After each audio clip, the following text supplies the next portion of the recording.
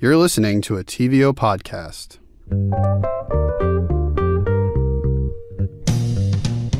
Hi, Pippa. Hi, Greta. Today we're talking about the word cult. Yes, we are. It feels like a good year to be tackling this word. It feels like there's a lot of culty stuff going on nowadays. Yeah, it does, doesn't it? Yeah. This is like my own personal gut feeling, but I feel like the world is unfortunately becoming more culty and not less over time. Do you feel that way? I think I see where you're going with that, and I'm sure we're going to get into it. Yeah. Without a doubt, we are obsessed with cult content, though, for sure. Mm-hmm. Like, yes. I'm thinking of documentaries and podcasts. I think we both watched Wild Wild Country. Yes. There's like the Heavenscape podcast, Escaping NXIVM. Mm-hmm. I think it kind of goes alongside the true crime explosion that we've just become more and more obsessed with the world of cults. Yeah. So to dig into the etymology of the word cult, you have to start with the word culture. Cool. And a British cultural critic named Raymond Williams once famously wrote that culture is one of the 2 or 3 most complicated words in the English language, which I never would have guessed. It kind of makes sense to me, though. Like, Yeah. how do you define culture? Yeah. It's so amorphous. It is. It is. Its meaning and usage really like branch out in very complex ways through history in several different languages. And yeah, it's given us a lot of related but very different words and ideas, right? So the root Latin word that culture came from is colere, which itself had several meanings, including to inhabit, to cultivate, to protect, to honor with worship. And Right. cult filtered down from that last meaning, honor with worship. Whereas culture filtered down from the sense of cultivation or tending, right? Yeah. The French word couture is actually another descendant of the same root. This is a very big tree. Yeah, it is. So you said it has this religious meaning. Uh-huh. And I learned in my research that in the medieval era, you'd have cults, they were called cults, devoted to particular saints, like the cult of the Virgin Mary. But sometime in the first half of the 20th century, sociologists got their grubby little paws on the word, and it took on the meaning that we have for it now. Basically, like people who share socially deviant beliefs, or maybe an excessive level of admiration or devotion to a person. Yeah. But actually, I think the really interesting thing about this word's usage and meaning is the fairly, subtle difference between the ideas of cult and religion. Yeah, like where does a religion end and a cult begin? Yeah, it's a tough one. It's very nebulous. Yeah. So I don't know. My question is just is a cult just a religion or belief system that you don't approve of? Right. Yeah, I can see why you would think that, because we really only use the word cult to refer to things we disagree with, right? Or think of as a dangerous fringe movement. Right. But there are some hallmarks of this difference between a cult and a religion that scholars have decided on. The list that I'm about to relate to you borrows very heavily from the work of Dr. Janja Lalich. She's a professor of sociology at California State University. So she says, for one, a cult will rush you to join, and a religion won't. Mm-hmm. A cult will often have, a charismatic leader. Right, like people talk about a cult of personality. Yeah, like you're worshiping a living person or a leader's writings rather than, a higher power like you would with a religion. In a cult, you're monitored or controlled tightly. You can only trust your leader, not the other members of the group even. And some people add to this list the idea of brainwashing. Mm-hmm. And just to add, the whole idea of brainwashing or mind control is scientifically unsubstantiated. Yeah, and kind of controversial in this space. Yeah. But there's one more way to differentiate a cult from a religion that I've come across that I particularly liked. And that's just time. So some scholars will say the real difference between a cult and a religion is just 100 years. Very, very spicy take. Yeah. Think about it. Scientology is at the 68 mark this year. They're 68 years old. And many people in the mainstream might see it as a cult, but it does have many of the tenets of a religion, like tax-exempt status. That blows my mind that it does. But yeah. And like Mormonism is another example. It's a much older religion founded in the 1830s. But a Pew Research report from 2012 said that the one word that most non-Mormons used to describe it was cult. It's a very nebulous difference. Yeah. Though the word religion, in comparison to the word cult, has so much more like positive, socially acceptable connotations, right? Yeah, very different. Yeah. So I wanted for this episode to speak to someone who had lived through a cult, to understand what it means to like actually use that word to relate to your own experience. Because it's so heavy, right? So loaded. Yeah. So I reached out to Marianne Boucher. I really enjoyed her graphic novel called Talking to Strangers, a memoir of my escape from a cult. That came out last year in 2020. And I was really glad that she was open to chatting about her experience. She told me that when she first started working on that graphic novel, she had a really hard time saying the word cult. Oh, I could not say the word. I would choke on that word. I would say that I ended up with a group of militant, political, anti-communist, university student people, which is partially true. And it is partially true. Yeah, but it takes a lot longer to say than cult. Yes. Yeah. In this case, it turned out that the militant anti-communist group were the Moonies, also known as the Unification Church, which was founded in Korea in the 1950s by Reverend Moon. So I'll give you the Coles notes on her story. Basically, when Marianne was 18 years old, she traveled to California to audition for Ice Capades. It's a great reason to move across the country. Absolutely. And right before her audition, she was sitting on a beach and she was approached by some university students. And they were smart and kind, and they were very happy. And they said they were working on programs to help starving children. And I had no idea they were Moonies or that they scoured the beaches looking for new victims. And after months of being subjected to their thought reform program, I gave up everything in my life for these new friends and their goals to save the world. And eventually, my resourceful parents found me and hired a deprogrammer who helped me begin, I guess, my journey back to myself or finding my way home. I guess the most important thing to say would be that people in cults don't know they're in a cult. Otherwise, they would never join. Nobody willingly joins a cult. They have no idea. So I thought I was in a group called the Collegiate Association for the Research of Principles. We called ourselves CARP. We were brothers and sisters in a group that helped people. And I did not know I was a Moonie. We did not refer to each other with that word.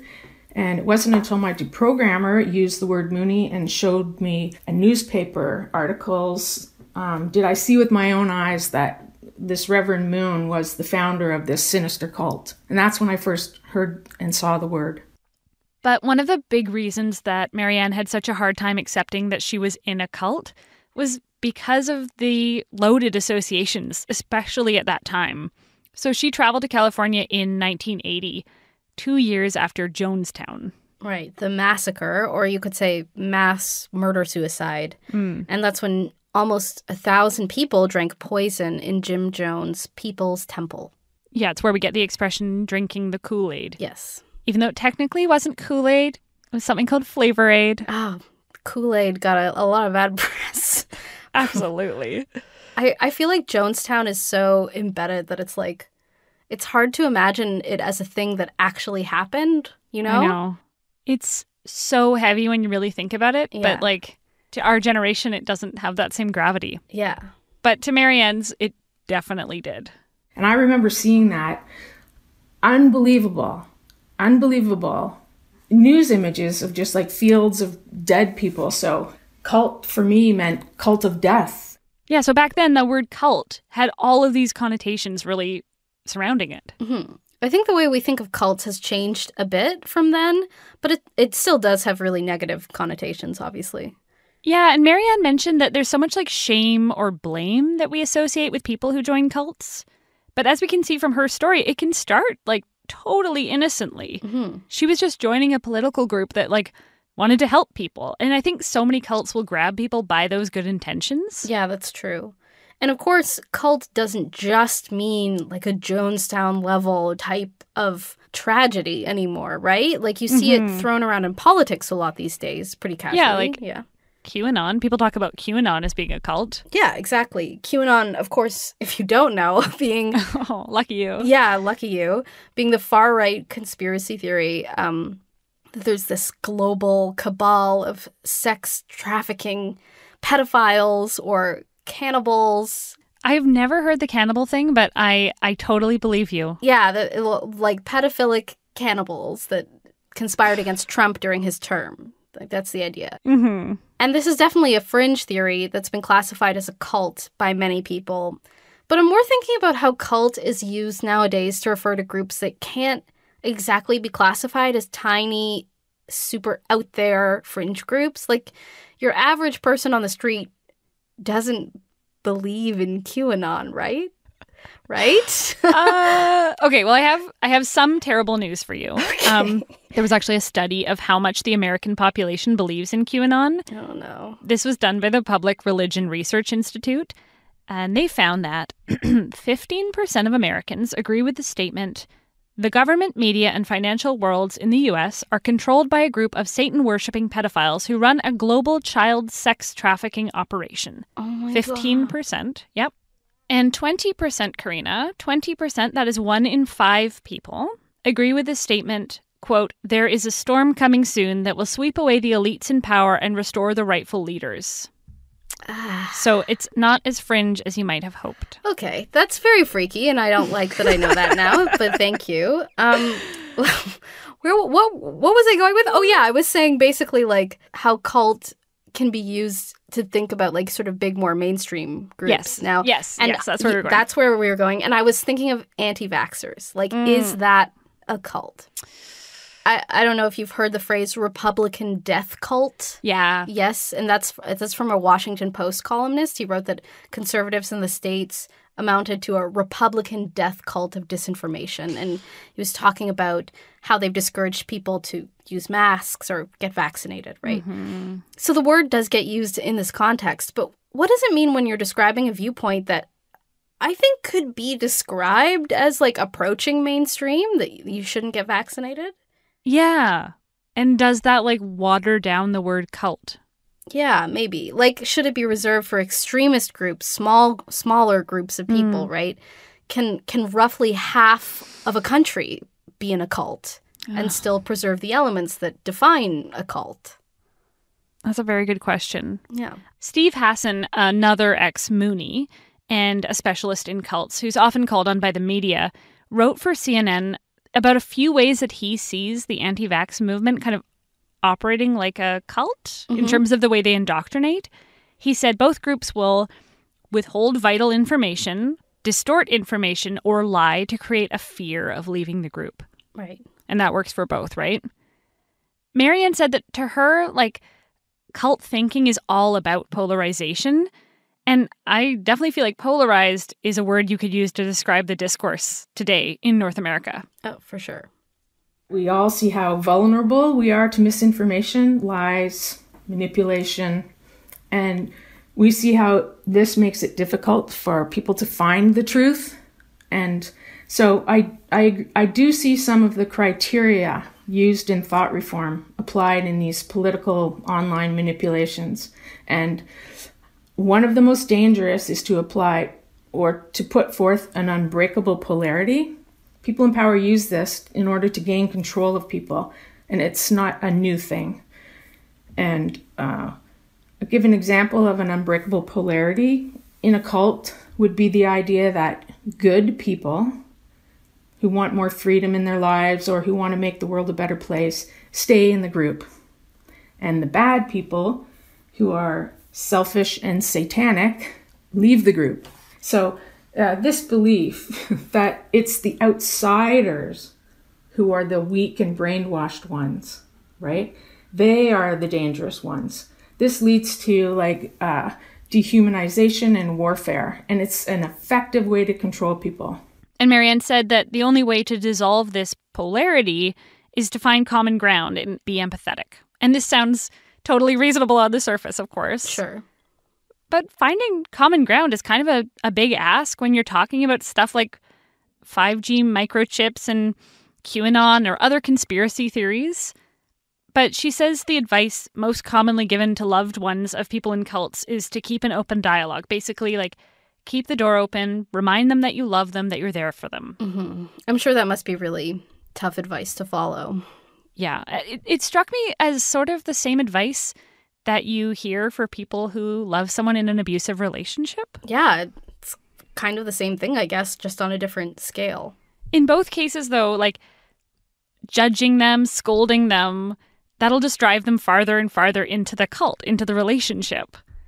I will say, like, in terms of this polarity conversation, I think it's an overreach to say that, like, anyone who has in-group, out-group thinking is in a cult.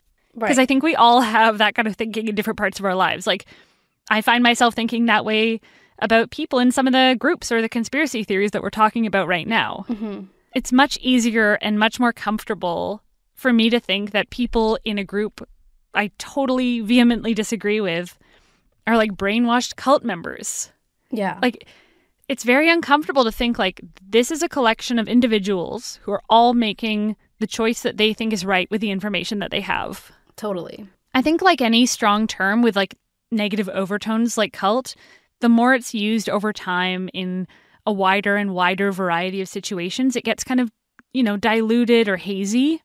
Marianne and I talked about how the way the word cult is used is a lot looser than it was in the 70s or 80s. Now I think the word has more of a spectrum implied. And I think that people understand now that a cult can form around any group. Like it could be a cooking club, a gym, or a group that sells men's skincare products. Today, I don't think we judge what the group worships or their goals. We're really just looking at the group's behavior. Is it dangerous or harmless? Like, does the leader of your cooking group demand total obedience and even test that loyalty with slight punishments? I mean, that's a harmful group.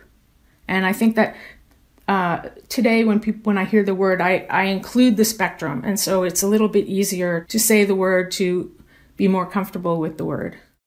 Do you think it's good or bad that we're more comfortable labeling something as a cult, even if it's not at the most cult-like end of the spectrum? I don't know. Yeah. I think there's power in naming and labeling. Obviously, I make this podcast. And maybe through using it to apply to these different situations, we can like understand or accept how indoctrination happens and like more clearly understand what to do about it. Yeah. But I guess the flip side is that if it gets tossed around a lot more, then it just becomes this low effort way to discredit a whole group or a belief system. Like we were saying before, that sort of dismissive, easy reach towards the word. Yeah, is it just the name for a group you disagree with? Mm-hmm. Because it's not like when we say the word cult, we're being like the most empathetic version of ourselves. No, definitely not. Just to mention, like both the right and left-wing sides of the political spectrum use the term cult. Like you mentioned the Republican death cult before, but people on the right will talk about like a cult of liberalism or like a cult of wokeness. Yes, definitely. So with something that, could be cult-like or not, anti-vaxxers, does it just deepen the divide to call it a cult? Probably, right? These are all pretty messy questions, really. It's hard to say yes or no to any of them. Really adding to the conversation here, Karina. I don't have all the answers, I'm just one podcast host on a spinning ball in space. I couldn't possibly speculate. And I wouldn't dare to. Here's a question for you, Karina. All right. Do you think that you could be pulled into a cult? Was that too long of a pause? I'd obviously like to say no, right? Anyone would want to say no to that question. Do you think you could be pulled into a cult? I really do believe, after looking into this more deeply, that it could happen to any one of us. I really believe that. Mm-hmm. I personally have trouble with authority, as you know. Yes. But I think we all hold ideas that can be manipulated. And I think we can all fail to think critically about groups that align with our deeply held beliefs and values. Yeah, I agree with you that it could really happen to anyone. I think that's the sad truth, right? We're just sort of like I'm a lover of rules. You are. Don't you know that? I love a rule. Me, not so much. I don't like a rule that doesn't make sense. That makes me mad. But I love a rule that makes sense to me. So like maybe my rule loving would lead me into a cult situation, possibly. I think there are so many different ways. Yeah. So many different ways that smart people get in. Yeah, I think it's just circumstance and timing, and nobody is really special or above it. Probably. This is an aside, but something that always felt so wild to me is that the actor Elizabeth Moss plays the lead in Handmaid's Tale and is also a Scientologist. Yeah. I love her. Peggy. Nobody's really immune. Yeah. Like, cults run the whole spectrum of humanity. Yeah. And you know what? It does feel really good to hold on to something. Like, to hold on to a belief, to believe in something. Of course it does. That's gotta feel good. It does. I think a big takeaway from all the research into this for me is that critical thinking critically, and extending empathy to people that you disagree with, really uncomfortable. Yeah, it's true. And we should remember to kind of challenge that, right? Yeah. Like challenge the instinct to shut off empathy for people you disagree with, even though it's hard. You can disagree with someone, even like vehemently disagree with someone, and still hold on to your empathy, right? It's more work, but it's possible. Even if the thing you disagree with is microchips. Yeah, even then. 5G, baby. I think that's a good place to leave it. Yeah. Thanks for listening.